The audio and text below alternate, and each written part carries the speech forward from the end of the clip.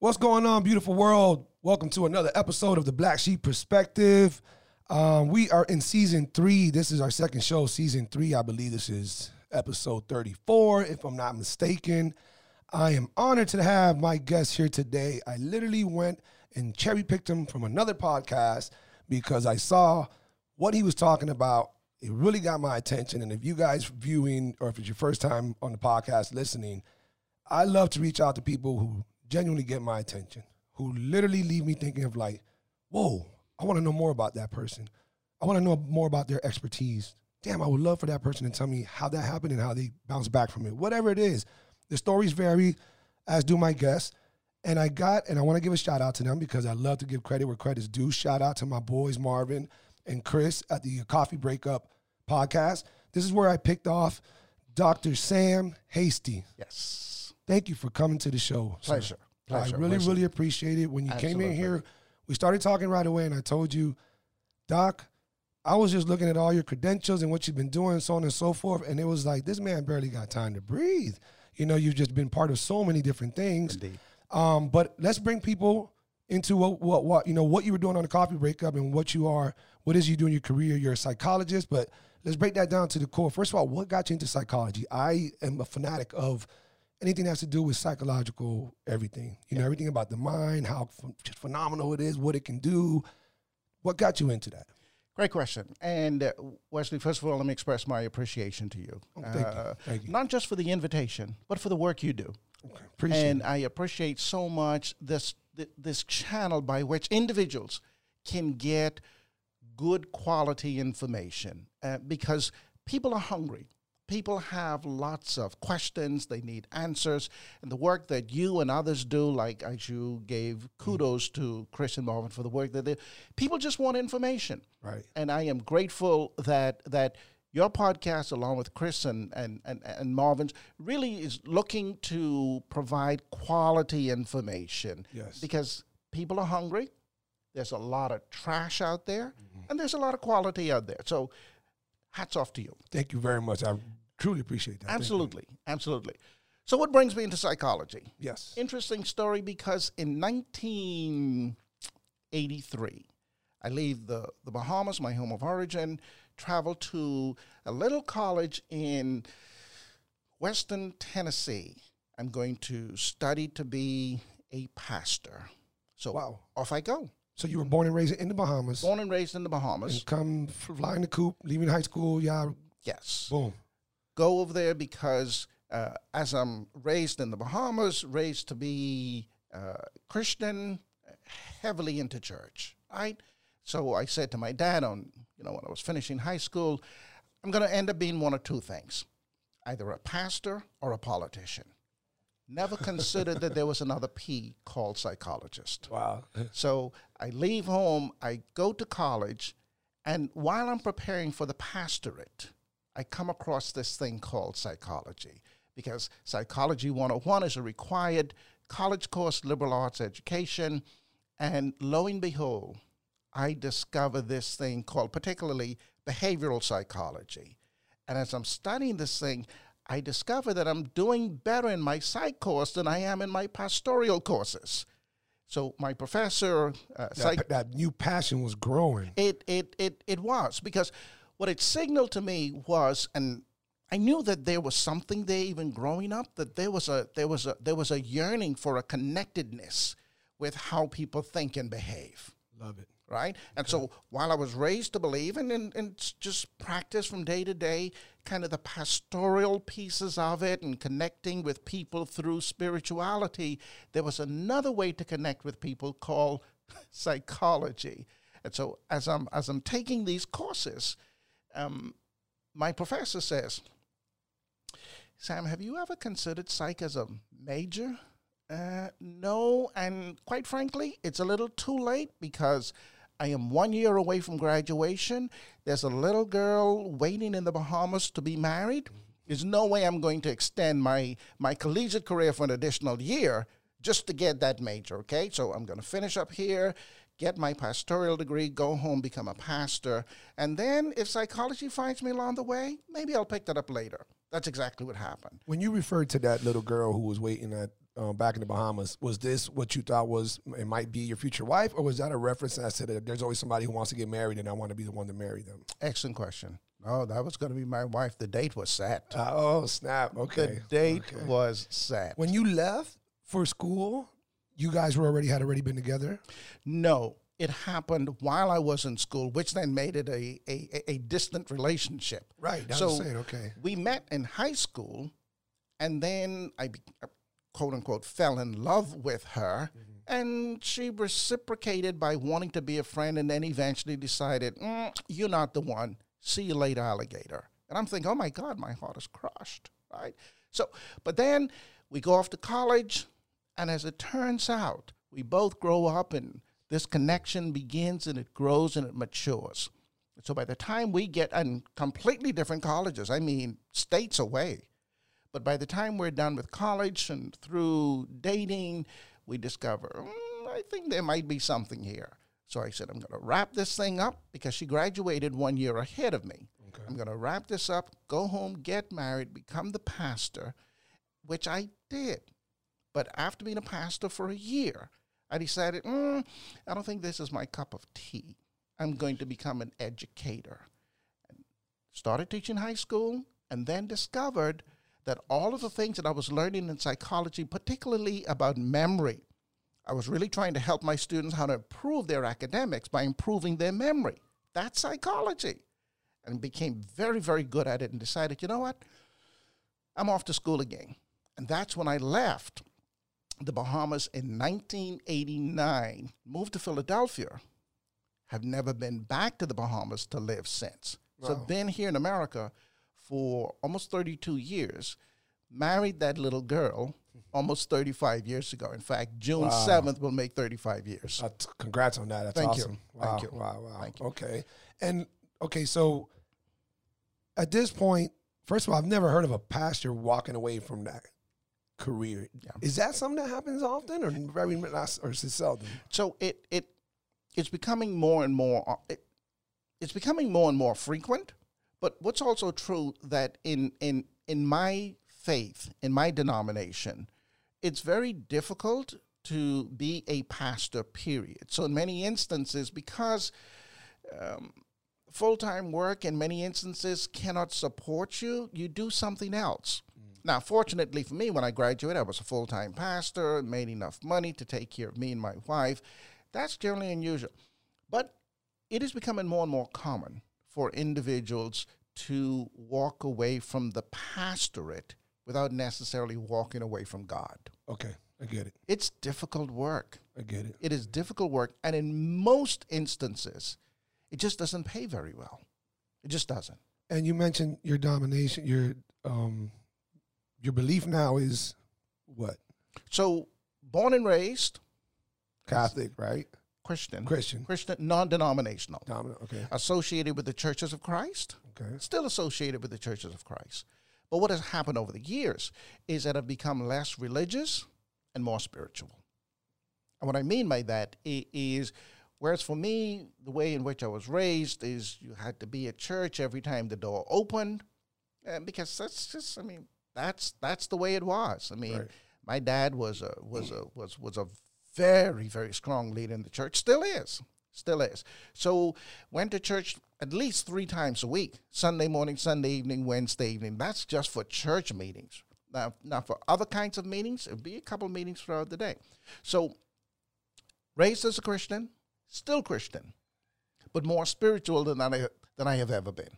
And what I mean by that is, as I've studied particularly psychology and understand human thinking and human behavior, and I begin to look at that through the lens of Christianity, it helps me have a great appreciation of the great I am, who is in heaven, right?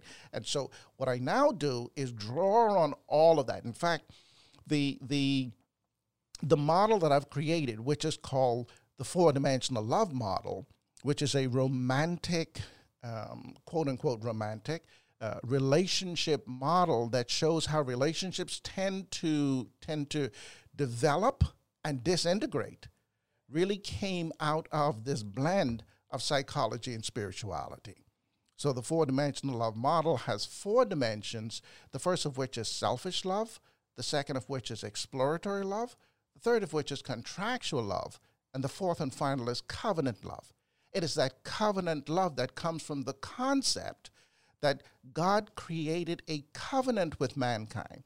And the difference between the covenant love, which is the highest possible love form, versus contractual love. Contracts are negotiated. Covenants are not. So if you and I come in, you and I wouldn't come into covenant because we would negotiate that. I would create a covenant with you, or you create one with me, which means that when you and I come into that covenantal relationship, my relationship with you has almost nothing to do with you, has everything to do with me. Right. Now, when you say that, and I remember you covering this topic with the fellas, is it? And I'm not. I guess I'm trying to dumb it down a little bit for those who might not bite onto it as well as others. Sure.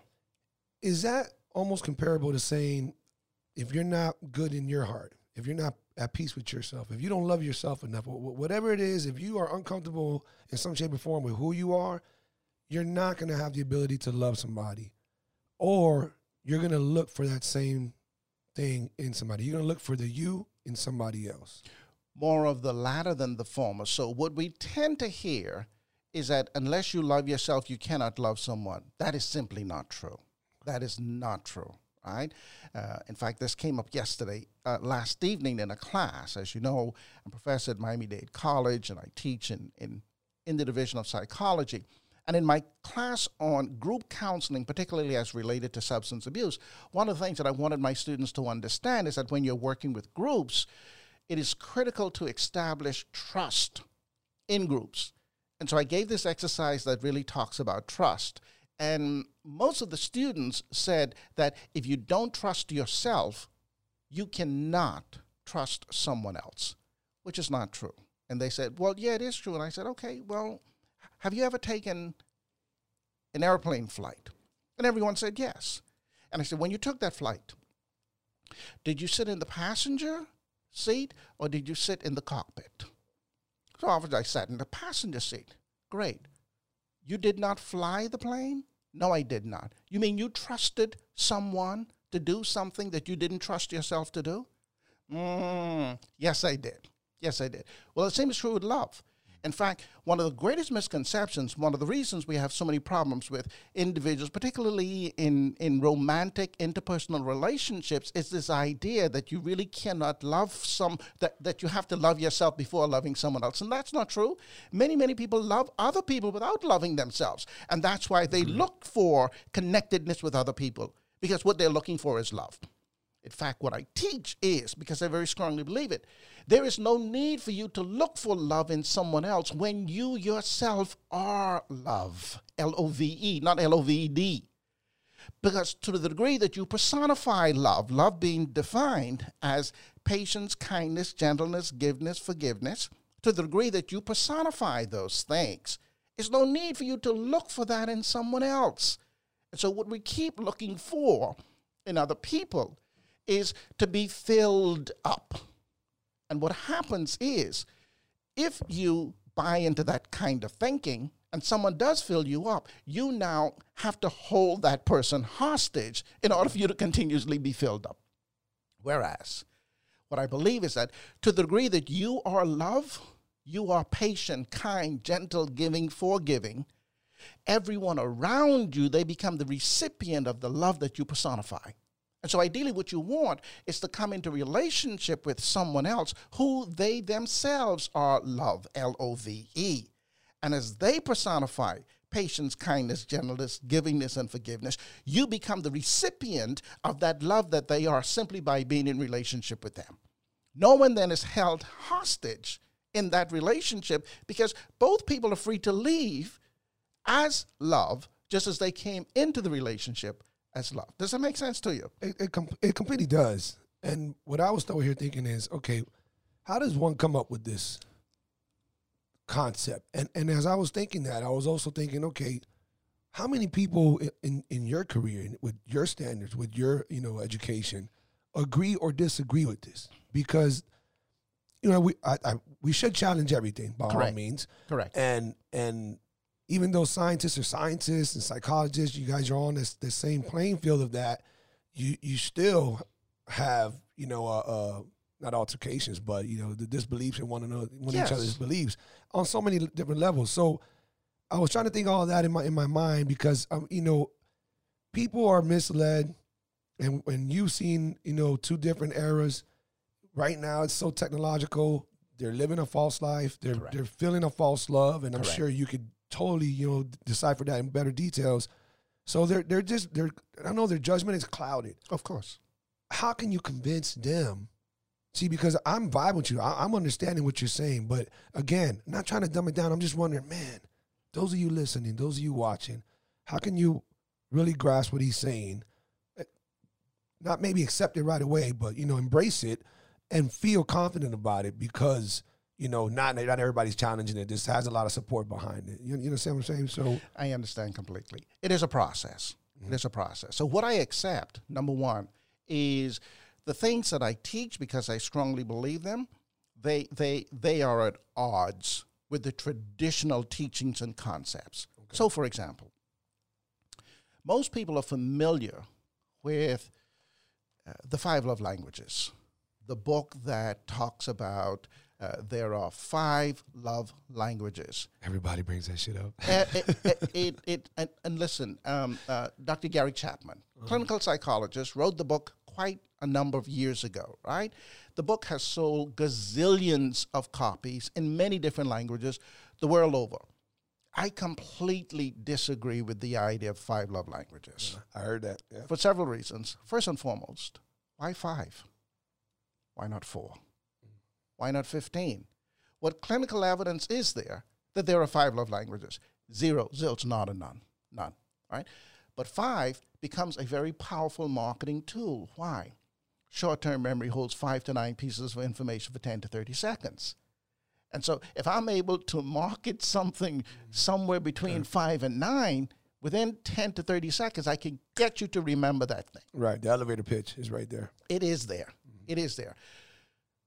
But also, Dr. Chapman based his work on the concept that each of us has somewhere within us a love tank that has to be filled up by someone outside of us. So in his book, he talks about this very young girl, Ashley, who was not feeling loved by her parents, and so for that reason, her love tank was empty, and it really needed to be filled up. And if it wasn't filled up by her parents, she would then go on into adulthood and continue to have empty tank syndrome kind of a thing, right? Okay. Well, it makes complete sense if there is a love tank. I come along and says, there's no such thing as a love tank. You are the love. You are the love. So it's a very, very, it's an uphill battle for me in what I preach and what I teach, because what people want to hear that aligns with their traditional thinking is that somebody loves me. Someone out there wants me. And for that reason, there has to be a tank that's empty that really needs to be filled up with some. Again, it's just a very romantic kind of. We all want somebody to care about us. We all want to feel relevant. And what I preach and teach, so to speak, is that you are relevant. You are relevant. The fact that you are human and you are here, that's relevancy. Mm-hmm. That is relevancy. So do you feel, I think you do to a certain extent, maybe just, you part way, you believe it in some situations and others you don't, but traditional ways, people watching and hearing the podcast, I do say this a lot. I think that a lot of our progression, a lot of our evolvement, continuously evolving, is being held back by some dead weight, some anchor, attached to our ankles of traditional ways. Yes. And we need to try to not break from them, not shit on them, not act like they never happened. Correct. No, but we need to realize, okay, we're smarter now, we're wiser. Correct. There's different ways, whether technologically or whatever it is. Correct. So with that said, we have been anchored down, and now people have this false, pretense of what love is, and it's hard to shake them out of it. It is. Especially if they think they've fallen in love before. Correct. And I know how you feel about that. Especially when they want, and I really want to talk about this, when they talk about romance. Correct. And how that is a big part of a relationship and the expectations of being romantic.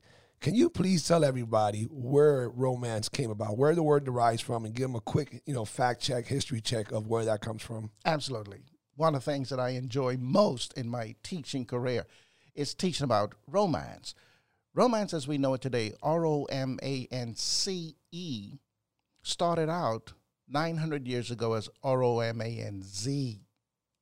And when romance started out 900 years ago, it started out because the Romans who created this concept of romance wanted individuals to distinguish and separate the stories that were being told in the Romance language. They wanted that to be completely separate and set aside from stories that were being told in the original official language of the Romans, which was Latin.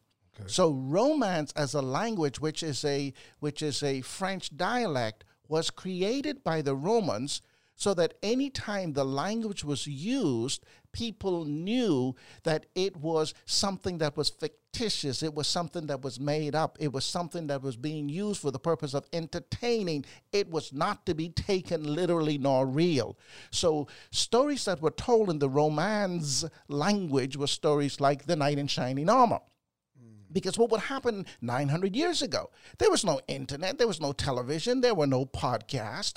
But there was still a need for people to spend their time during the day doing something. Some type of entertainment. Some kind of entertainment. And 900 years ago, most of the people who were being entertained at that time were female audiences because men were busy working in the fields, particularly the kings and soldiers are at war and doing what they had to do. Mm-hmm. And so women, for the most part, were left to kind of sit around and find something to do with their day. So what did they do? They hired troubadours, as they were called, entertainers. Okay. All right? Michael Jackson, Taylor Swift, the Beatles, Maya Angelou.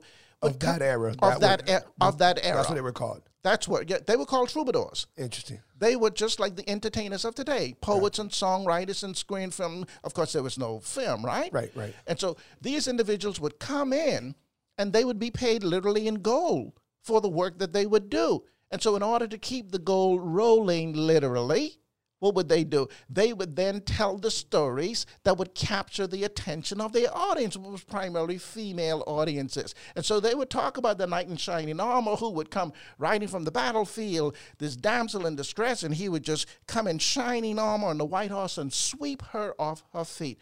Oh, to be so saved by some... That's crazy. It's the same thing that happens today. And so, unfortunately, what happens, 900 years later, we have many novels that are being told. We have many films that are being made under the romantic theme. People then believe that it is true, and so they go into relationships expecting some kind of romantic theme to continue indefinitely. And when they start having problems in their relationships, they don't know that it is because romance isn't real. It was never intended to be real. And so now they said, okay, we either have fallen out of love or you don't love me, you love someone else because the romance has died. Well, no, it never died. It was never real in the first place. Something that isn't real can't die.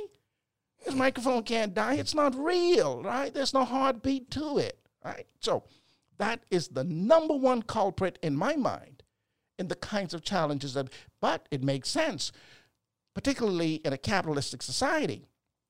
To embrace romance, why? Mm-hmm. Lots of money, diamond rings and gifts and Valentine's Day and chocolate and getaways for the weekend. It's all romantic, which it's okay to do those things as long as you know, first of all, it's not real. Number two, be romantic, but that has its limitations. Right. Most people try to sustain it as if it is real, which is unsustainable. And then that's what causes the failure. Absolutely.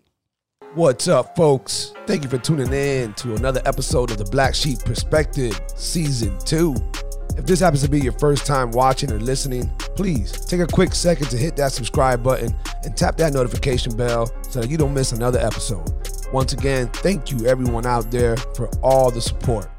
Okay, so on that note, Doc, I wonder, is that a really big kryptonite? Is that kicking a leg out of from under a relationship when they get pretty much what you just said?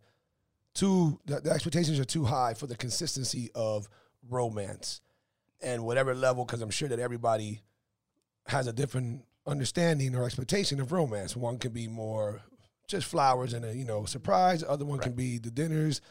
The gestures can go on and on. It all depends. But does that play that key of a role when somebody feels in a relationship? I think 9 times out of 10, correct me, the female, that the romance is no longer there, doesn't exist. Is that one of the biggest reasons that relationships fall apart? Perhaps the largest. Really? Perhaps the largest. Because imagine for a moment, Wesley, you've been raised to believe something all of your life, and you don't know any different, right? You don't know any different. Yeah, you don't know that right? they shouldn't think like that. Yeah. Right? And so if you believe in something all your life to be the foundation, and then for some reason things are not measuring up to what you have been told, what you've been led to believe, in fact, what you have practiced yourself, but it's not measured. It's, okay, you know what? Something is wrong here. And I suspect that this person doesn't love me anymore, and the evidence of them not loving me is because I don't get gifts anymore, I don't get flowers anymore, I don't get, hey, honey, I love you. And all of those are romantic themes. All of those are romantic themes. And it's safe to say, without me ever reading the book, those are the type of things that fall under the 5 languages. Yes. These type of gestures. One is more touch. Yes. Verbal and gifts, touch. Those. So these 5 languages, and the idea behind the 5 languages is that you have a particular language, right? So Wesley has he speaks a certain language. And what Sam needs to understand is Wesley's language and vice versa. And to the degree that we understand each other's language, we then speak those languages. So if your language is gifts, then what Sam needs to do to maintain a healthy relationship with you is give you gifts. If Sam's language is words of adoration, then you can build and sustain healthy relationship with Sam by giving him words of adoration. And that's the way it goes back and forth and back and forth. And unfortunately, what has happened for more than 20 years that the book has been written, millions of people the world over have now bought into the love languages, and that has held people hostage. So the minute that language is not being spoken, you have to conclude that the person no longer loves you.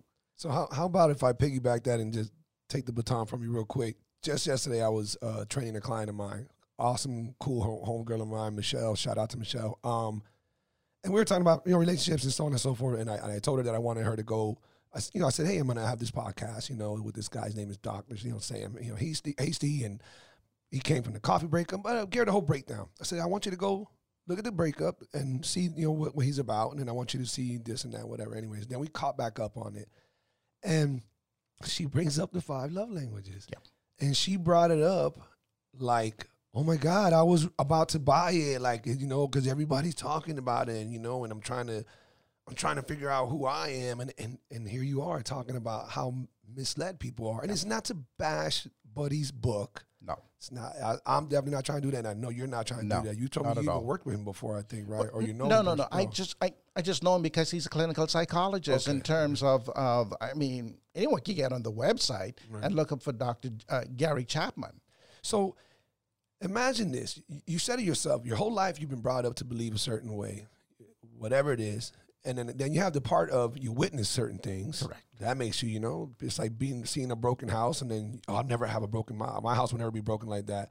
And then you become the exact replica. Correct. Because you don't realize it's embedded in you. It's what you saw. It's, Anyway, so generalizing what the world is like, be realistic. How difficult, if we were going to make a change, and how long would it take for people to pull apart far enough?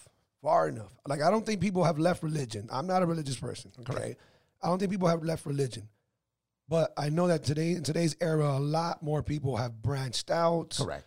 have gotten more into science, whatever it might be. So, to me, I look at that as evolvement. Doesn't mean you have to leave it, even no matter my beliefs. Correct. But at least I like the evolvement there. Okay, you're not overly anchored. Correct. You're just connected. Putting that in perspective, how long would it take for us to convince people to start thinking or approaching love and romance and all this in a different manner? Yeah, excellent question.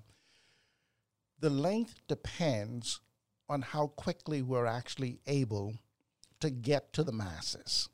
So what I mean is the platform. Yes. So there are 7 billion people in the world, right? How quickly can we get to 7 billion people in the world?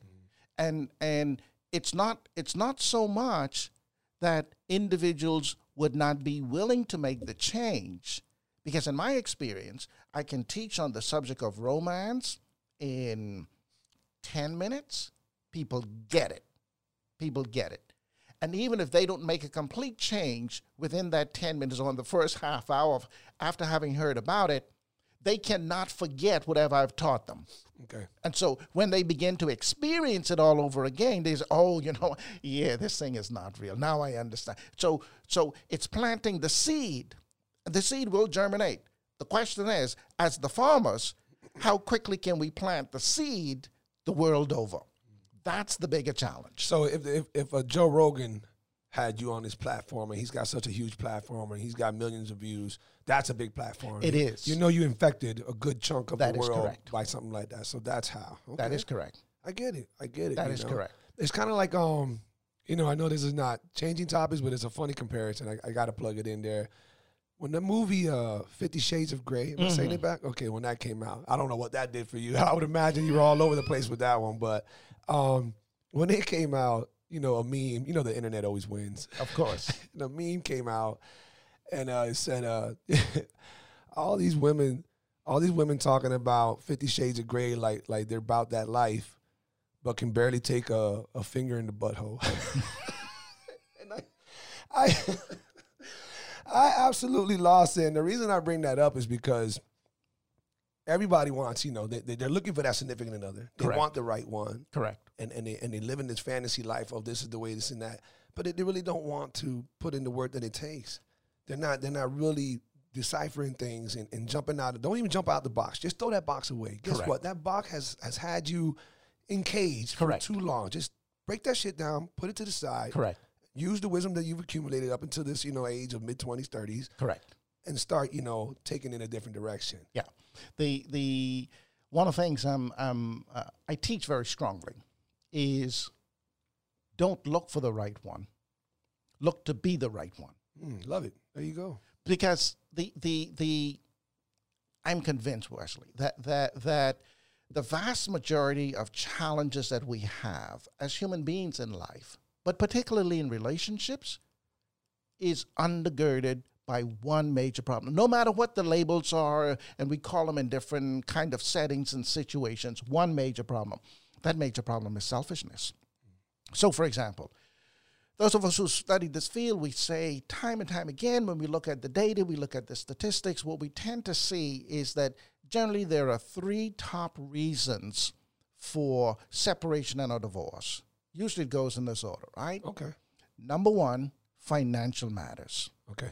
You guys hear that, right? Yeah. Financial matters. That's the first one. And when you say that, is there a little bit, you don't have to go so deep into it, but is there a little bit more details to it, as in someone's making more than the other, or they're just both kind of broke and struggling? Like, when you say that, what is it more lean towards? Both of those. Both of those, okay. Both of those, right? So when you look at individuals, both of whom are in a relationship and neither one has sufficient income to sustain that companionship or that relationship, Got it becomes challenging, because the reality is that it costs to live. Yes. Right? So in other situations, you have where individuals are making more than they need, but there's a discrepancy in who has the carrying larger weight. Exactly. Yep. Gotcha, Exactly. gotcha. Okay. Right? So All right. now that becomes a reason for rub, so to speak. Okay. So that's number 1. Number 1. Okay. Right? Communication, number 2. I thought that would be number 1. And these things will rotate Okay, depending on the Right. study. Got you. Right? But more often than not, a lot of people would say communication's number 1. And when you look at communication, a lot of people will say communication is number 1 or number 2 in the top 3 or 5. And by communication, I mean we just don't communicate well.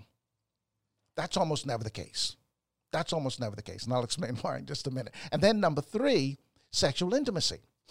So now what I say is that the problems that we experience in relationship, they when we look at just these 3, we could go down the list of 50 or 100 or 1,000, but let's just look at these 3. When you look at those 3 things, let me tell you what the problems in relationship with respect to finances is really about. Selfishness, right? I make more than you. I deserve to get more. I'm entitled to more. I have more power, right? Or we make about the same, but we're still not making enough. You're not doing what you need to do to get us to where we need to. Selfishness. Communication. Here we go. You don't speak my language. And because you don't speak my language, then I'm not feeling the way I really should feel. Selfishness. Sexual intimacy. I'm not getting enough sex. You don't know what you're doing, and it just messes up the whole mood, right? Because I'm just not feeling your vibe. Selfishness. And what I challenge people to look at is every issue, every human issue that you have, almost every issue, right, is because of yours or somebody else's selfishness. And this is the kind of challenges that we have in relationships, no matter what. These are the kinds of things that we have to learn to get better with. So the secret to good relationship, this comes back to not looking for the right one, but being the right one. And in being the right one, you look to root out selfishness in your persona. Now, that does not mean selflessness. There's really no such thing as a selfless person. Right. If you are selfless, you do not exist. Right? So it's not selfless versus selfish. It is this concept of embodying who you are for who you can in fact be without doing hurt or harm to someone else. You being you and allowing the other person to be them. And this is where, for example, premarital relationship coaching makes a huge difference. The vast majority of people in this world never consider it. And so because we're constantly looking for the right person, that by definition is selfishness. We want someone who's going to be good for us, right, as opposed to looking just to be a good person. And what happens is that when you focus on being a good person, people recognize that you're a good person, and all of a sudden, everyone now wants to be with you. They gravitate towards it, Of course they gravitate, right? But because your focus is on being a good person, you are now able to see much more clearly who the other person truly is. You're not working from a defensive mechanism. Right. You're really working from a holistic, wholesome, healthy perspective because you have focused on your patience, your kindness, your gentleness, your goodness, your forgiveness. You are much able to see the degree to which someone is not patient, kind, gentle, giving, or forgiving to themselves.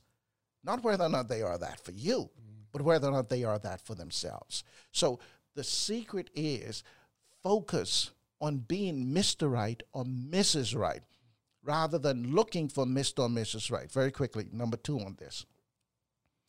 The problem that we tend to have with this as well is because we're looking for Mr. or Mrs. Right, we already think that we are Mr. or Mrs. Right, and that's not true.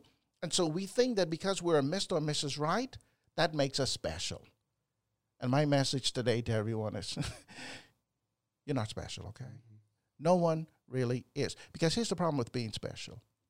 If everybody's special, then special ain't special. Exactly. Now, what people want to say is, I'm unique. Everyone is unique. There's no one in this world like anybody else. Even in the case of twins, we know that because scientifically we've studied twins in any number of settings for years. Even identical twins, quote unquote, are not identical.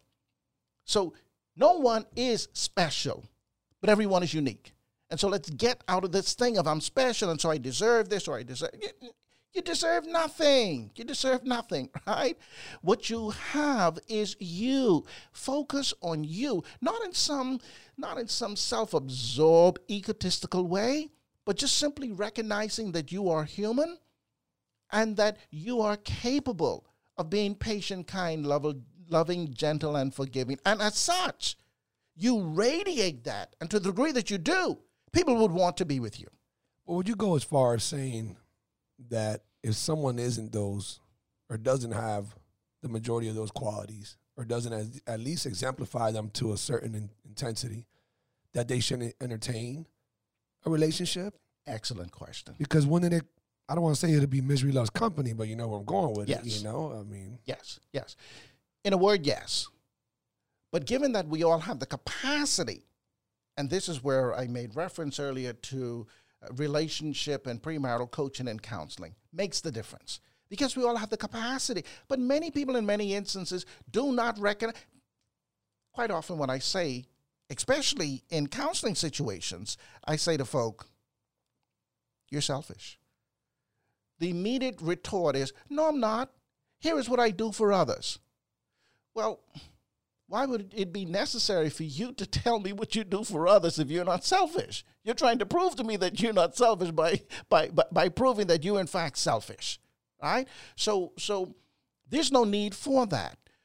We all have the capacity to be the better version of ourselves. We all have that capacity. Again, like you said, it's not some religious something. It's more of what I refer to as spirit, human spirituality. And to the degree that we're able to improve ourselves, first and foremost for us, to the degree that I am more patient with me, that reduces my own stress level. To the degree that I am kind to me, that produces more dopamine in my own brain. To the degree that I am forgiving for me, that makes me more productive when I try something and fail and I can try again because I can forgive myself for not having gotten it just right. But when I personify that, when that is indeed me, and you now are able to observe that, your response is going to be, oh my God, like, how do you do that, Sam? What I do is I recognize that as human, I have the capacity to be that person because that's who I want to be for me. And when I am that for me, you become the recipient of that because of who I am. Okay, so on that note, let's say the recipient, let's say here's Sam, who's so loving and caring and thoughtful and unselfish and everything else. And then you have a recipient and you distribute all that. And it's not reciprocated. Doesn't have to be or whatever. It's not. That's not the topic. But Right. When you realize it's not reciprocated, and then either or, in the middle of that situation, should one know enough where it's like, okay, there's a time span here, and I know this is what I give, this is how I am because I love who I am, and I know I'm in a good place, and so on and so forth. Correct. I'm not feeling this coming back for whatever reason in whatever time span. One, what should they do, as a relationship piece of advice? And then two, those who do have it reciprocate, I mean, when they do get told, hey, that's not me, you're awesome, you're this, you're great, you're that, but, in other words, people keep falling short. Correct. Those who keep falling short, they feel that they're doing all the things that you have said, be one with yourself, figure all things out, love yourself enough. If you have that package pretty good and you keep falling short, kind of like when guys say, you girls don't want a good guy. You want the guy who treats you like shit. Right. And the proof is in the pudding. It just happens way too often. So what do you tell that guy who keeps falling short, even though he's a great guy and he's practicing all these things? Should he stop being so giving? Should he stop being so loving, stop being love, as you say, because it's not coming back and it's not attracting? Or what do you tell somebody like that? Excellent question. Let me first deal with the issue of reciprocation. So let's say you're the patient, kind, gentle, giving, forgiving person, and you're in relationship with someone who does not reciprocate that in kind. First of all, that's not what you're going to be looking for. You're not going to be looking for reciprocation. Here's the reason why. You don't need it. You don't need that. Number two. So given that you're not looking for that because you don't need it, the focus then is not so much on you as much as it is on the other person. What you recognize is that the person is not being the better version of themselves to them for them. And so you keep the focus on them. And the idea is, do you recognize that you're not patient, gentle, kind, giving, and forgiving? And while I am the recipient of that, the person who is the first recipient of that is you. And so that does not do you a great deal of good. My strong recommendation is you switch your thinking so that you can not only be the recipient of that from me, but you can be the recipient of that first and foremost as you. Now, your question still remains, because if I'm in that relationship with you. So instead of telling them, hey, I'm not getting this back. Hey, you don't show me this, show me that, even though I do this and that. Instead of doing that, just keep giving to them and tell them, hey, do you know you don't give yourself this? That is correct. Do you know that I really noticed that you're not loving enough of your own this and that? Instead of putting it on you, put it on them. Don't be selfish. That is correct. And that in itself should help them. That is correct. Better themselves, which in turn will reflect by how they treat you. That is correct. I got it. That is correct. Does that make sense? Oh, 100%. Right? Because 100%. once again, we in our selfishness want to say, hey, I'm not getting from you. But if I keep in mind, I don't have to get from you. Right? But when you give to yourself, by being in relationship with you, I become the recipient. Now, what's interesting here is by you not being loved, I become the recipient of that not being loved that you are. And the question for me is now, do I want to continuously be the recipient of that not being loved that you are? Now I got it. Now I get to make my decision Yep. if I want to. So just for the sake of simplicity, let's call it hate. If what you embody is love and what I embody is hate, by association with me, you become the recipient of the hate that I am. So you could say to me, Sam, you're really not embodying love because you are not being patient, kind, gentle, giving and forgiving to and for yourself. It is having a negative impact on me, but it's negatively impacting you first. Are you aware of that? And I might say, oh my God, I didn't realize that. Right? I want to do something about it. Now, the minute you begin to do that, and I say, it's really in my own best interest. When I make that change, you then become the recipient of the change that I have made. Exactly. Right? If, however, you then bring to light that, hey, Sam, you're really not embodying love, right? What you're embodying is hate. And then I decide, dude, forget you. You're now in the position to say, you know what? That, to me, is abusive. I am not going to allow you to abuse me in that way by being in this relationship with you. Therefore, I sever the relationship. I sever the relationship because you are showing no interest in you being the best possible version of you. That, unfortunately, is negatively impacting me. And if I continuously allow that to negatively impact me, I am no longer being loved for me. As a psychologist, counselor, coach, professor, you're constantly giving advice. Yes. You've heard and seen of almost all scenarios, Yes. from marriages to relationships to whatever it might be. I can only imagine. So when would you tell somebody, or do you ever tell somebody? Because I'm the, hey, cut that shit out quick. Boom. If depending on your age and your level of wisdom, you already know by now. Correct. You know. So Correct. It's up to you how long you want to put up with whatever it is that's not to your cup of tea. And if you think that telling this person, like what you're referring to right now, if you think that telling this person, reminding this person that they're not the best version of them, and you would like to see them become a better version of them because that would impact the relationship better because you know everything we just talked about. It Correct. just happened as such. What's the cutoff period? Excellent question. How long do you wait? Where does one draw the line? Because I constantly say it, Sam. I say it all the time. Once you hit a certain age, there's only about 3 things that will change you, and they're all traumatic situations. Correct. Losing someone, almost dying yourself, or maybe going to prison/jail. Correct. Those are all so traumatic that, okay, now you can change. Otherwise, by the time you're, 35 above, that's you. Yeah. That's you. So where does somebody draw the line? Where does somebody say, all right, in my mind, maybe I'm not going to tell this individual that, but Right. in my mind, I'm going to try to help this person out, point out these things in the best way possible so that they understand it, so they can be a better version of them. But if I don't see if so-and-so changes in this amount of time, I need to walk out of here. What do you Very tell good question. Very good question. In a brand new relationship, And by brand new, I mean when you meet someone today, that starts out as a new relationship. Okay. Right? In a brand new relationship, my recommendation is within the first 3 to 4 month period. Lovely. Right? Okay. Within the first 3 to 4 like months. Right? So you really should be paying very close attention in the first 3 to 4 months of having met someone to determine the degree to which that person is being loved as you are being loved.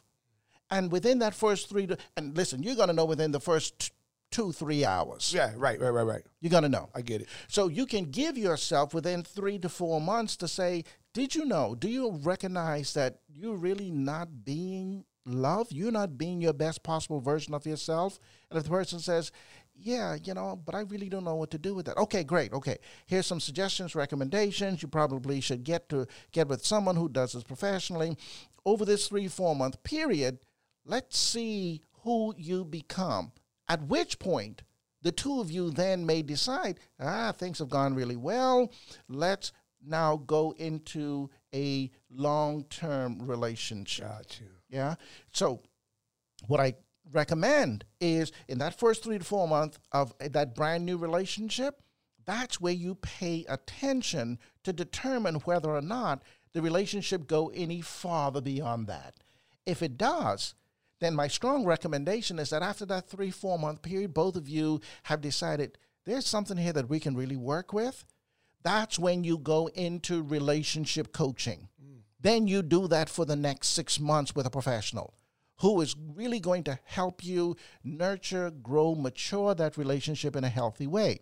Now, let's say you and that person started out 3 to 4 months, you've helped them or you've brought to their awareness, listen, something working right here, right? Do you want to do something about that? And said, no, I just who I am, you accept me who the way, okay, or not. See you later, alligator, kind of thing. Move on. If, on the other hand, after 3-4 months, that person demonstrating, as you continuously demonstrate, being loved, then you go into the 6 months period of relationship coaching. Let's say that goes really well, and over the course of a year or so, things eventuate to the point of marriage, if you believe in marriage, or a permanent long-term relationship. But sometime after being in that long-term permanent relationship, let's say 2-3 years down the road, that person is all over again not personifying love. Do you quit them within the first 3 to 4 months? The answer is no. Because what you want to do then is by that time you would have had sufficient evidence to see that this person is capable of being loved. And if something has now happened after a 3-year period, let's say the loss of a loved one, the relationship has now experienced one person having lost a loved one. Now what do you do with that? That's where you now call on yourself to continue to be loved while trying to help that person work through that fracture, which may be more than 3 or 4 months, if I'm making any sense to you. Completely are, and I have a great question for you on that note. What's up, folks? Thank you once again for tuning in to another episode of the Black Sheep Perspective, Season 2, baby. If this happens to be your first time watching or listening, please take a quick second to hit that subscribe button and tap that notification bell so that you don't miss another episode. And once again, guys, really, from the bottom of my heart, thank you, everyone out there, for all the amazing support. Okay, and I know, I know you got to leave soon, not soon, but soon enough. I could ask you questions for days. Of course. So I'm trying to pick and choose the right ones. We'll do it again. Yes, for sure we will. Okay. Dealing with almost, relationships that are just going bad. Correct. Okay, we got all the answers now. If everybody, follow what you said and break off from old traditional ways, we'd have a better version of people. If they just became better versions of themselves, they would find it within others and everything you just said. So let's not address that now. You're dealing with the norm, and the norm is all this ass backwards, decisions that have been made. A lot of relationships started early. They mature into different people, like high school, college sweethearts that mature into grown folks who are now different passions, different whatevers, and they're going through this roller coaster. Do you? I would imagine that your code of ethics, if I can use that, would be that you're gonna, the same way if you were a lawyer, you're going to assume, even though if your heart tells you that this accused rapist probably did it, you're going to treat that person who's your client like if he is innocent.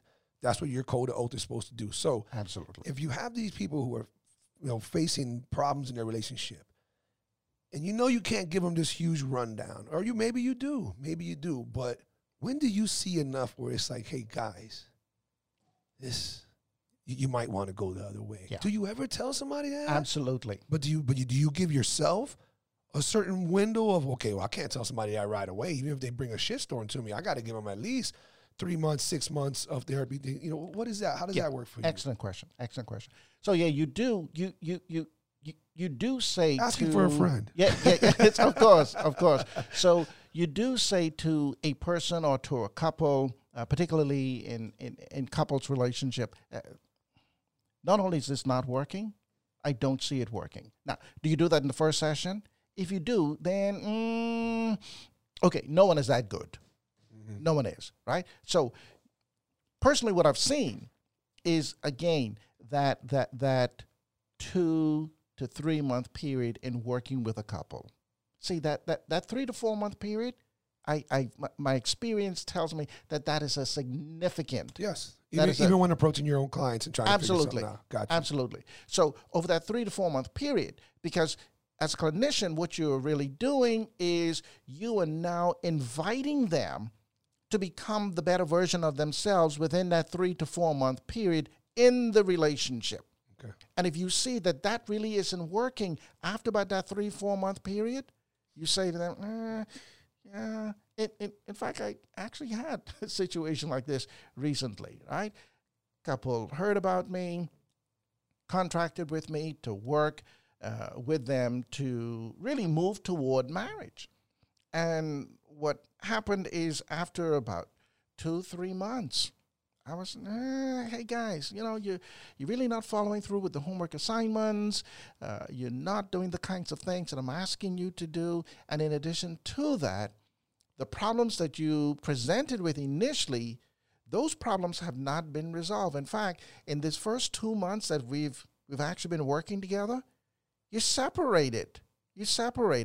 And then when one of you said that it was done, you convinced the other one that it wasn't, and so you came back and you got in touch with me, and here we go. You're now doing it for the third time in this 6 month period. Listen, I have an ethical responsibility to say to you, maybe I'm just not the person for you, but in all probability, you're really not the person for each other, and not just for each other, probably not really for anybody else. Because you haven't become love. You simply have not become, you have not. And that's where the conflict keeps coming in. Right.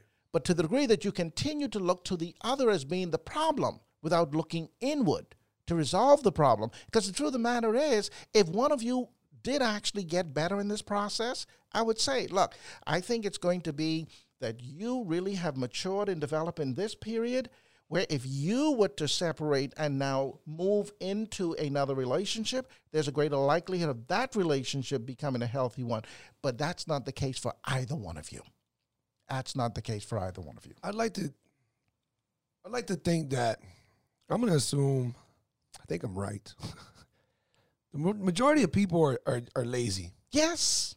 And when these things don't work out, it's just out of sheer laziness on their own. Fuck, I gotta do homework. Right.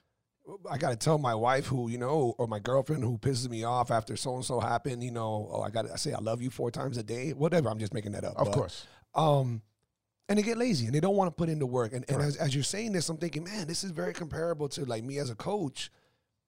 I have clients. I'm teaching them everything. They know how to do the movements. Correct. They know what the everything is. What's it working?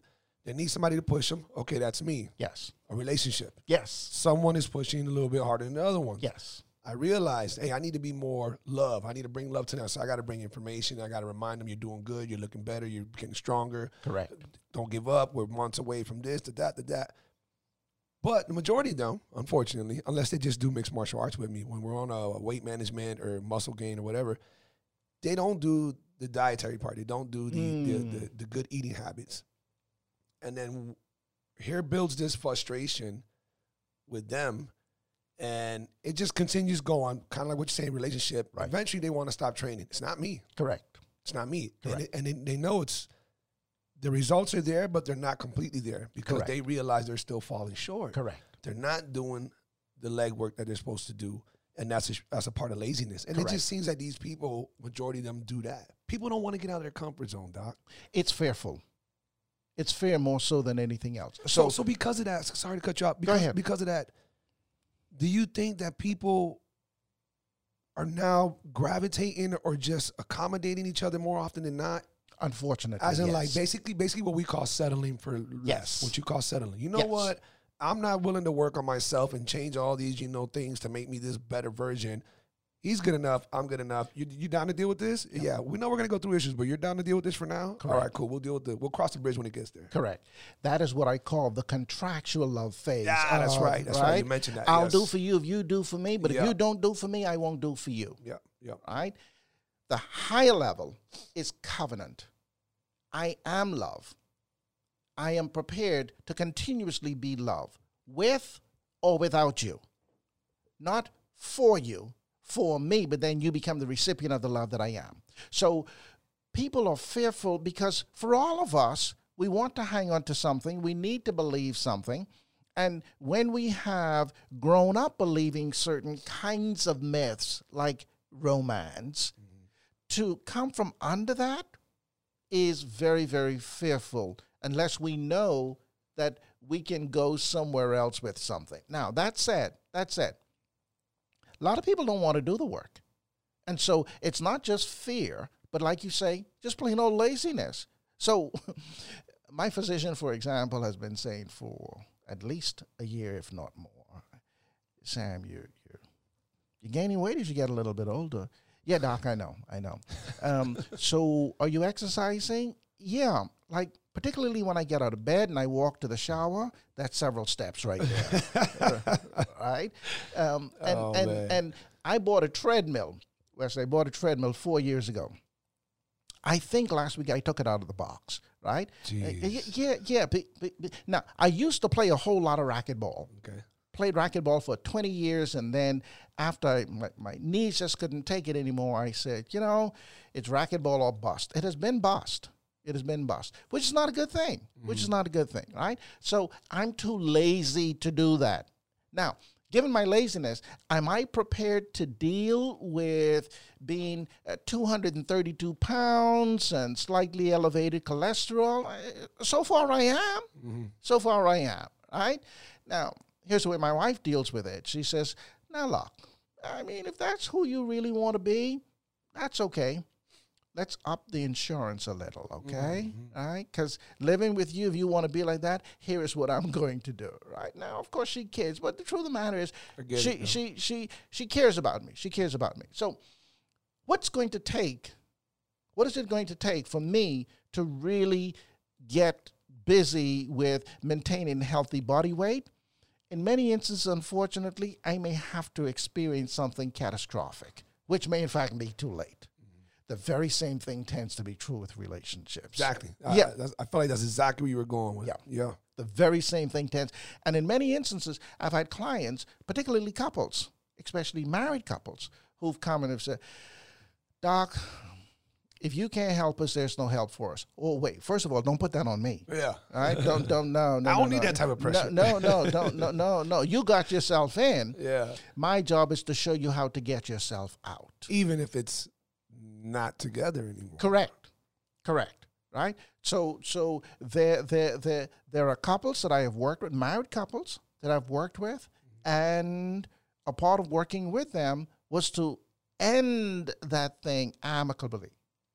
Right? So they can separate and go their different ways. Yeah, because one of the worst parts of a divorce is the actual divorce. It's like they're not even that upset of the love is this and this. It's like it's about to get really ugly. And if the right person can step in and be like, hey, we don't need, it's already going to be too many emotions going on. Correct. People involved, people getting drug into this, kids, whatever, financial Correct. ties. Let's do this amicably so that it goes as smooth as possible. Correct. And when I see that starting to happen, I then challenge the couple by saying, wait a minute. Remember you said to each other at least one time ago that you were in love, that you did love each other? Where's that? Where's that? Right? Because one of the big errors, stinking thinking, that people engage in is this thing that you only love someone by coming to know them, which is completely false.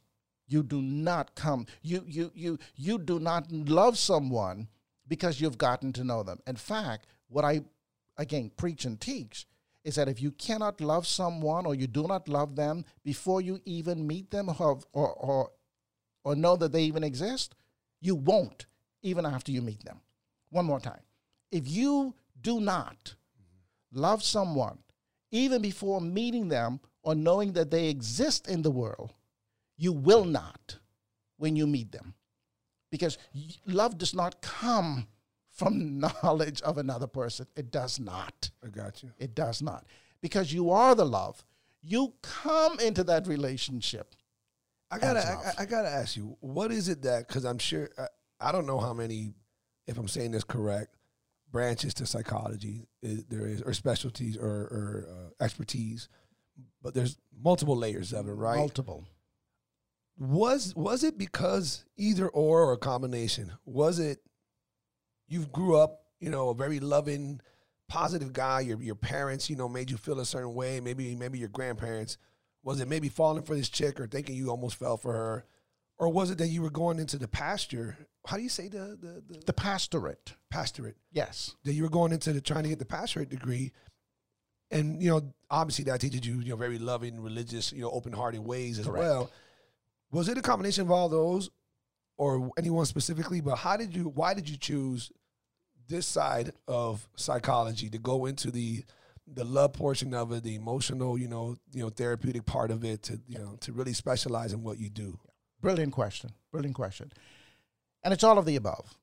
And it's really this combination of psychology and spirituality under the auspices of Christianity. And here's what I mean by that. I got you. I get it. So being raised as Christian and being a pastor and then working with people in the church over many years dealing with heavy-duty stuff. The Bible really does not speak a great deal about relationships and how to nurture them and how to grow them and mature them, right? It just doesn't. You're right. I've read the Bible 3 times. It just doesn't. It just doesn't. So when I went to the other side of psychology does, but psychology does it in a way that does not provide all of the answers. So what I decided to do was to blend them. And so, once again, if you look at the 4-dimensional love model, the model of selfish love, exploratory love, contractual love, all of that is up the way to contractual love. That's pure psychology. That's pure psychology. The 4th dimension, which is covenant love, is pure spirituality. Interesting. Pure spirituality. So psychology is just now beginning to discuss spirituality and just now beginning to discuss things like covenant love or altruism. The idea is that you can, in fact, be this really good person where you really look for nothing else from anybody else in order for you to have purpose or meaning. Right? You can, in fact, embody being a good person simply because you choose to be a good person. So, to answer the question, growing up in a home, my 85-year-old father and my 80-year-old mother still married today. Wow. 65 years of marriage. So I grew up in. Are they still on the island? Yes. Nice. Yes. So I grew up in a home where you might say that stable force has always been there, mm-hmm. and they're still very active in my life. Very, awesome. very much so. Very much so. So I had that as an example, but the example of staying married and just experiencing some things with them, I also saw something, I don't know, right? Yeah. So what I then did, because that spiritual component really came from them in that regard, The psychological component came from my training. And then when I started working, because prior to moving to South Florida 6 years ago, I lived in Fayetteville, North Carolina, and worked at Fayetteville State University teaching there, but then also worked part-time for the church that I attended as the on-staff psychologist. And what I saw there was many families experiencing trauma, particularly starting in 2003 when I got there, because we'd just gone to war. Don't know how much you know about Fayetteville, North Carolina, but it is the home of Fort Bragg, which is now one of the largest military installations in the country. Okay. So in 2003, when we went to war, many of the individuals in Fayetteville, North Carolina, were deploying to Iraq and Afghanistan, Okay.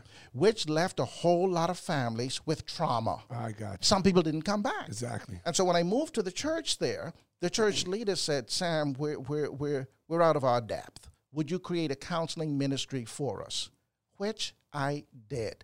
That then is where I started working very, very heavily with my training in psychology to help these individuals, but saw that went so far but no farther.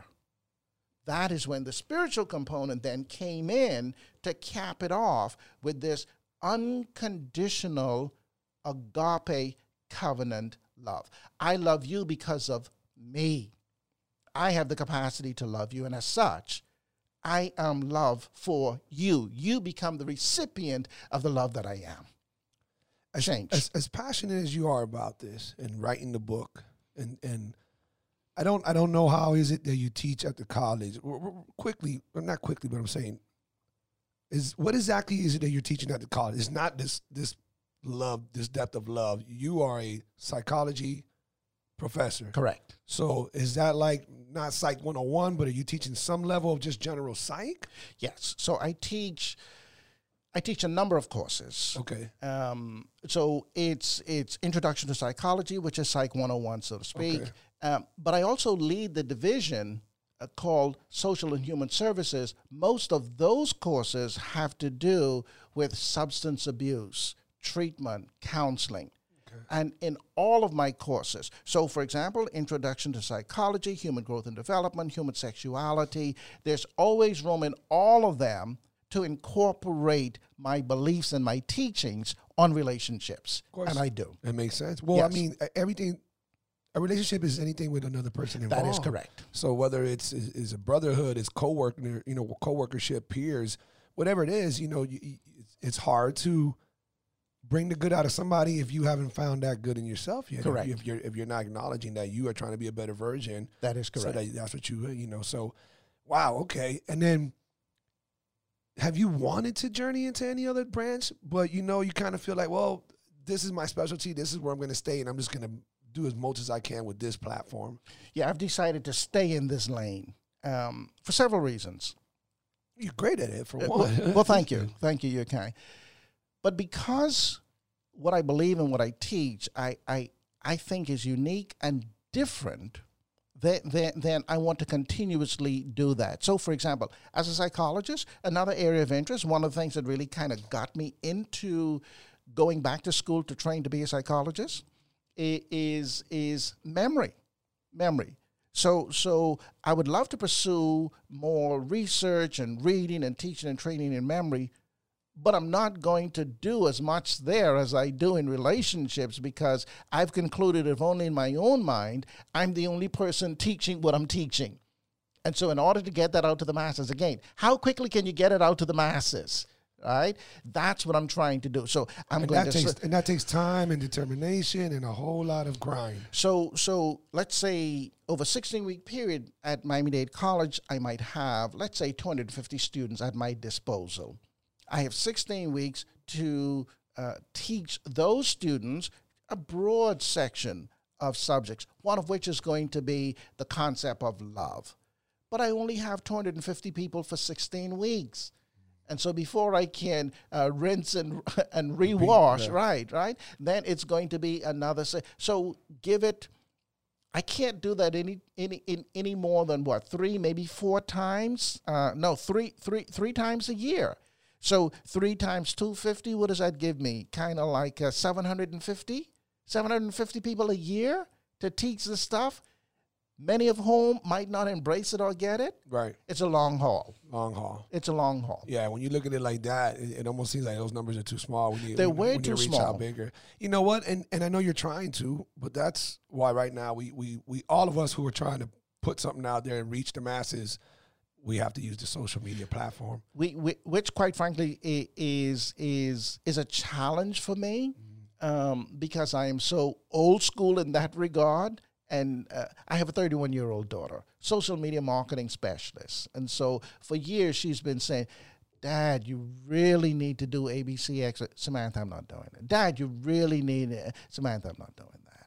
Right? And so here I am. And you haven't, but she could be the one helping you? Sam, you're tripping. I am tripping. You're right? tripping. Look, now, come on now, Sam. Let me be the psychologist now. If you're that passionate about it and you really want it that bad, because you do, you really want to help people out, you want to teach them this new thing, you got to buckle down. Listen, we both had to do the same thing. I hate the social media aspect. Yep. I hate all the posting, the little, I got to do this, I got to edit that. I hate it. I really wish, and I know it'll happen very soon, that I had an assistant or an engineer that can help me with all that, that I pay a certain amount a month. Correct. You need to do the same thing, whether it's your daughter or somebody else. Hey, I'm just going to give you the info that I record, and I need you to do that whole social media thing. Yeah, and I think I'm prepared to do that. And I think Samantha did make a commitment at some point. Okay, Dad, just give me the information. I'm going to do it for you. Yes. Dad has not given her the information. Okay, well, you need to. That's on Dad. All right? He hasn't even taken the treadmill out of the box. Samantha, we're going to fix that, I promise you. What's up, folks? Thank you for tuning in to another episode of the Black Sheep Perspective, Season 2. If this happens to be your first time watching or listening, please take a quick second to hit that subscribe button and tap that notification bell so that you don't miss another episode. Once again, thank you everyone out there for all the support. If you got something to say, make sure it's knowledgeable. Make sure it's information. If you don't have something positive, knowledgeable, some information to exchange with somebody, be wise and shut up.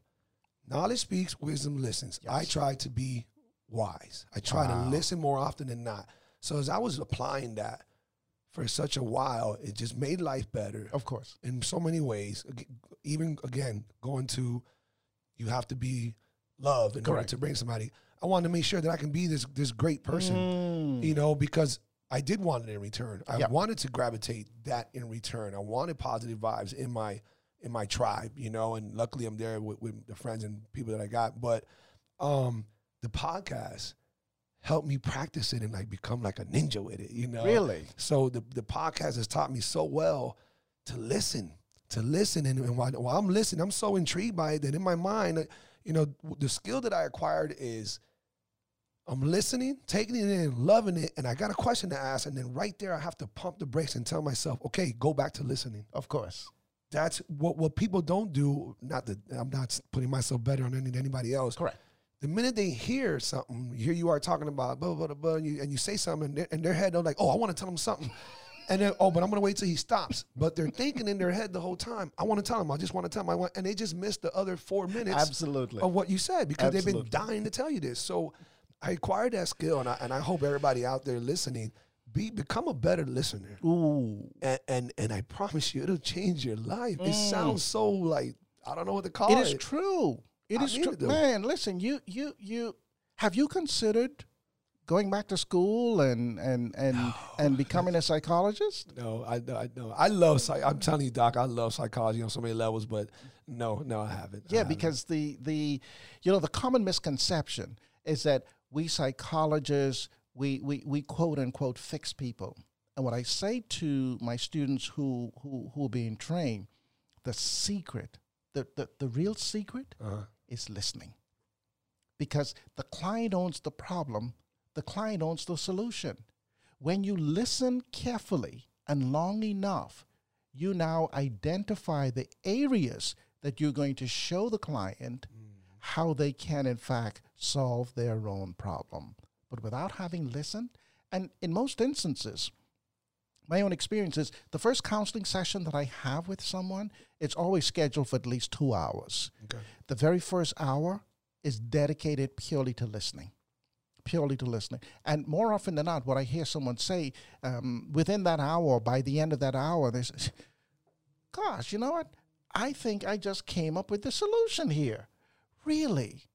Tell me about that. And then they go on to talk about the solution that they came up with. I said, wow, I think you're absolutely correct. Yeah.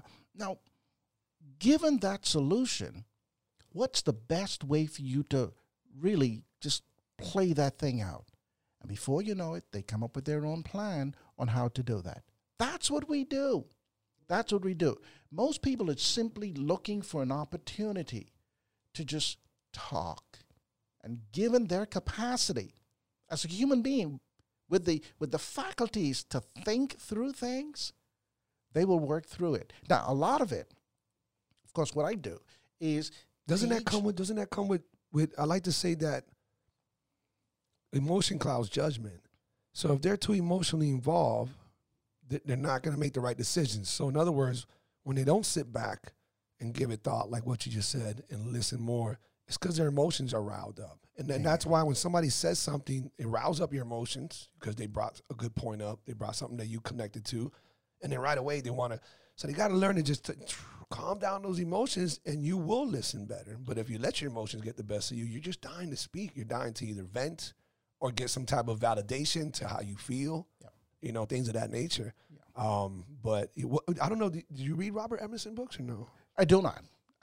Most of my reading is really the research. Yeah, stay right in your lane. And I try to read even wider. There's so much reading that needs to be done. Yeah. So much reading that needs to be done. What I'm trying to do in my lane is become as knowledgeable and as proficient as I possibly can. Now, quite frankly, one of the things that will facilitate that is doing some reading just outside of my lane as well. All right? And I try to do some of that, but man, I'm telling you, most of the books that I have purchased to read this year, I'm still trying to get through the first 6 of them. All right, because it's. Do you feel like they throw you off and you're not agreeing, and then at that point you just lose the kind of the yearning to finish it? Excellent question. What I find is that for most of them, there is a disagreement, but the disagreement kind of fuels my curiosity to check my own thought and thinking about the kind of philosophies that I ideally would like to advance. Again, for the sake of, or at the expense of sounding like a broken record.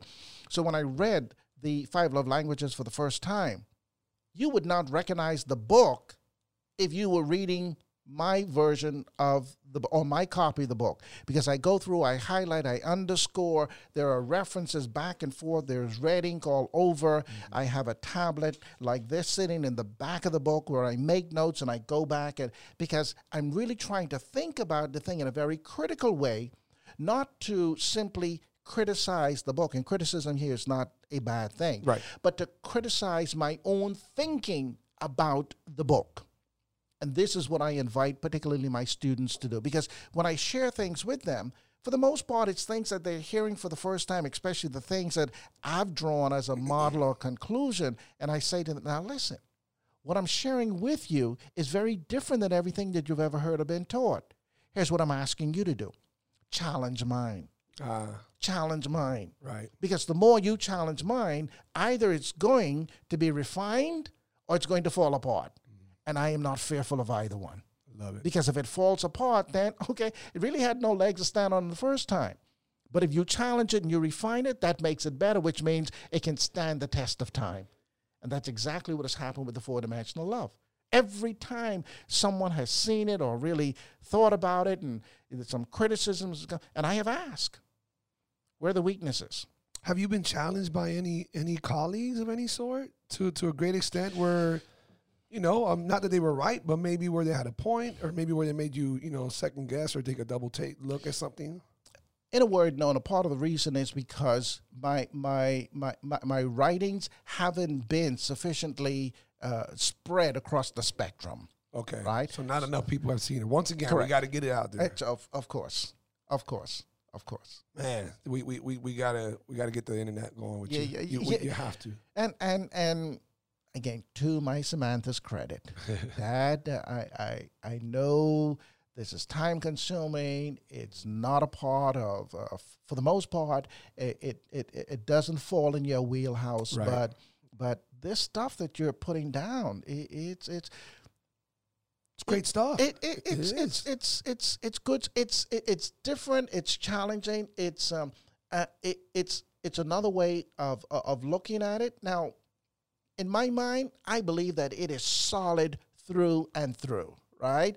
I've tested it. In fact, a former student of mine recently said, "Teach me to do what you're doing." Well, that's what I'm looking for. I'm looking for disciples. Right? Looking for disciples. Now, again, that's a much slower process than doing podcasts and radio or television and writing books. But those things take time. How do you feel about, I don't know if you're going to totally shit on it or what, but The Art of Seduction? Not familiar with that. No. Oh, wow, okay. I need to get that. Yeah, it's written by, Robert Greene is the writer of the famous 48 Laws of Power. 48 Laws of Power is a really, really good book. You're not going to agree with everything. Right. But he basically is using past pioneer people who implemented these laws of power into whatever fashion they did to impact the world they did.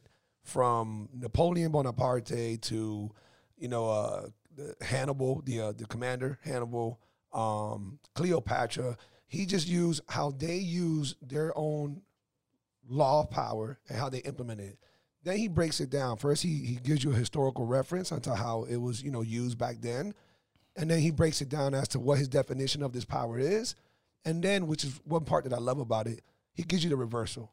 He'll tell you, hey, if you abuse this power, this is what can go wrong. If you go too light, if you go too strong, if you don't, blah, blah, blah. Anyways, amazing book, top bestseller. The second book he made was 33 Strategies of War. To me, that was way better. I felt like on 48 Laws of Power, it had a lot of like, I don't know, it almost seemed like a little too stubborn. It almost seemed like, okay, you're way too grounded on this, and a couple of these laws are a little bit too strong. And I'm somebody who thinks like that. I think war tactics. I think, how to implement these ways into your everyday life. Not that I'm a soldier of violence or anything like that. No, Correct. Just a tactical approach to things. So 33 Strategies of War, to me, was amazing. And he did the same approach to it. And even if it was some, like, when you have your enemy down, you make sure you put him away. Gotcha. Sounds disgusting, right? Pretty, but then he breaks it down as to why and why not. Correct. He said he refers to some general who could have killed the enemy and didn't, and how they came back to bite him in the ass and they lost the war and lost it, and then he did the one who did. And he gives you both sides, and then he talks about reversal. So that was an even better book. Well, his third book, not like that, but he went into what's called The Art of Seduction. Gotcha. And he labels different, almost not the languages, but he did kind of go into we're all different. A siren. Okay. I think there was mythological references. Anyways, I think you should check that out. I will. Would love when we do this again to Yes. get an opinion on that right Art there. of Seduction. Yeah. I think it'll do you. You might laugh at it. You might think some things are cool. It might kind of connect too much to the 5 languages. Just a different approach. You know? Listen, at least it's kind of in your wheelhouse. You know? It is, and the more I read in my wheelhouse, the better for me. Exactly. Yeah. Exactly. I am not fearful of exploring other ideas, concepts, theories, because I have filters of my own. Right. Right. And so I would like to believe that I'm pretty strong in critical thinking, and given my background in psychology, particularly if someone is going to present something through psychological lens, then I'm pretty familiar with the theories. Yeah, and you're more open to it. The thing is, some people are just too stubborn. Yeah. And truth be told, Doc, the smarter you are, the more stubborn you are, because you're just so damn smart. You just know so much. It's hard to pull you away from that or steer you a different way. Correct. You don't give that off at all. You don't give that off at all. Thank you. So the I want to be as embracing as I possibly can. I'm not fearful of knowledge. I'm not. I'm not. And a part of the reason I'm not fearful of knowledge is because I do have confidence not only in the knowledges that I have, but greater confidence in my ability to decipher other knowledges. And so for that reason, I'm not fearful of what someone is going to present because, again, I can think through these things. Right. I can. Yeah. I want to make sure that if anybody wants to reach out to you, they know all different ways of reaching you. I know that they can easily type you up. They can Google you and it comes out. Dr. Sam, S-A-M, Heastie, Heastie. Correct. I don't think anybody else came up. I think maybe somebody came up, but no, it was mainly all you. So, correct. But how you have a social media platform of any sort? Even though we were just talking about how bad you are with it, do you have anything at all or no? So there is a website. There's actually a website. Okay. HelpfulHeastie.com. Heastie as in your exact last name. Correct. So helpful, HELPFUL, HEASTIE.com. Okay. Correct. And if someone wants to reach out by email, it's info@helpfulhastie.com. Okay. Yeah. Info@helpfulhastie.com. That gets it. And now this is any way to just reach out to you because I want people that, hey, you might want personal consultation. Correct. You do that. Correct. You have. I don't know if you have your own practice or how do you do Correct. it? I do. Okay. Yes. And this is in is this up in Jupiter where you're at? So I'm in Coconut Creek, which is you're Coconut Creek. Yeah. Coconut Creek, which is just north of. Well, it's a part of the Pompano Beach area, right? But most of the work I do is virtual. So I have several clients that I will see today. It's all done by Zoom. Okay. Right. That way I'm able to see people much more quickly. It's easier, no travel. Right. It's certainly during this COVID season. Of course, some people get weird with that and absolutely can put them at absolutely an uncomfortable position where you're not going to get the purest form of them. Correct. And the connectivity is there. One of the concerns that we had about telehealth, if you may, is are you going to be as effective as you are in person? The evidence so far says yes. The evidence so far says yes. And so I think we're going to see more and more and more of that. Of this becoming more of a trend. Absolutely. Even after COVID. Absolutely. Because once again, you have a clinician, you take her and you want her to reach as many people as possible. Every time she gets into her car to go from point A to point B, there's time involved. And even if she's traveling to one particular office, she has to get ready, she has to get over there. And if she's operating from one spot, once she's there, it reduces the amount of time that it'll take her to move around. So it's here to stay. Okay. Yeah, no, I agree. Yeah. I definitely saw that becoming a big trend, even on the fitness world. Not something that I'm into. You can't teach MMA via... You can't. You have to do hands-on. You can't. I can tell you to do a workout. Correct. And might be able to scream, hey, your posture's not good, Correct. But you can't do MMA, so that's not my thing. But, Doc, I want to tell people that, guys, if you're watching on YouTube or listening on your audio, regardless of any platform, if you guys got questions for Dr. Sam Heastie, please leave a comment. Absolutely. Ask. I know that he'll love to answer it. Absolutely. We love to have interaction with everybody out there. I'm sure some of you were kind of maybe lost, maybe want a better understanding. Correct. Maybe want more details. Correct. Whatever it is, ask your questions. We want to vibe with you guys, and he can definitely be the professional that's answering your questions. And better yet, if you really think you want to seek some consultation, make sure you reach out to him. Absolutely. At info@helpfulhastie.com. Correct. Okay, and in case you forget that, you can hit me up on the Black Sheep Perspective on the podcast, and I'll do the follow-up for you, and then I'll get the information. Regardless, we'll have the information down in the description of the video. Doc, Sam, I can't tell you how much of a pleasure it's been. Pleasure's mine. I insist that you come back. Absolutely. Okay. I want you to read that book. I will. And whatever else, and then we can come get groovy with it a little bit more. Absolutely. And journey into it. By then, I'll have a bunch more questions set up. I'll make sure I'll holler at a bunch of my friends, people who have some specific scenarios to deal with. Yes. Because there's a lot of people who talk about the 5 languages, and I hope this rattles them. I want them to be rattled. I want them to second guess and always question everything because there's so Absolutely. many angles to approach all things. Yes. And you're a big reason for that. So Thank I you. appreciate it. It's been an honor. Thank you very much. Guys, make sure you, I would like to say follow him, but he doesn't have social media yet. We're going to change that. By the time we get him back on, he's going to have a social media, and he's going to have at least 1,000 followers because we're going to help him do that, okay? Thank you kindly. For now, guys, make sure you stay tuned. Again, it's season 3. This is the second podcast of season 3. Also, make sure you tune in to my vlog series of Go Ahead and Ask the Black Sheep. Love to interact with you guys on that, too. Hope everybody has an amazing week. Stay safe, people. Love and peace. Thank you. Thank you.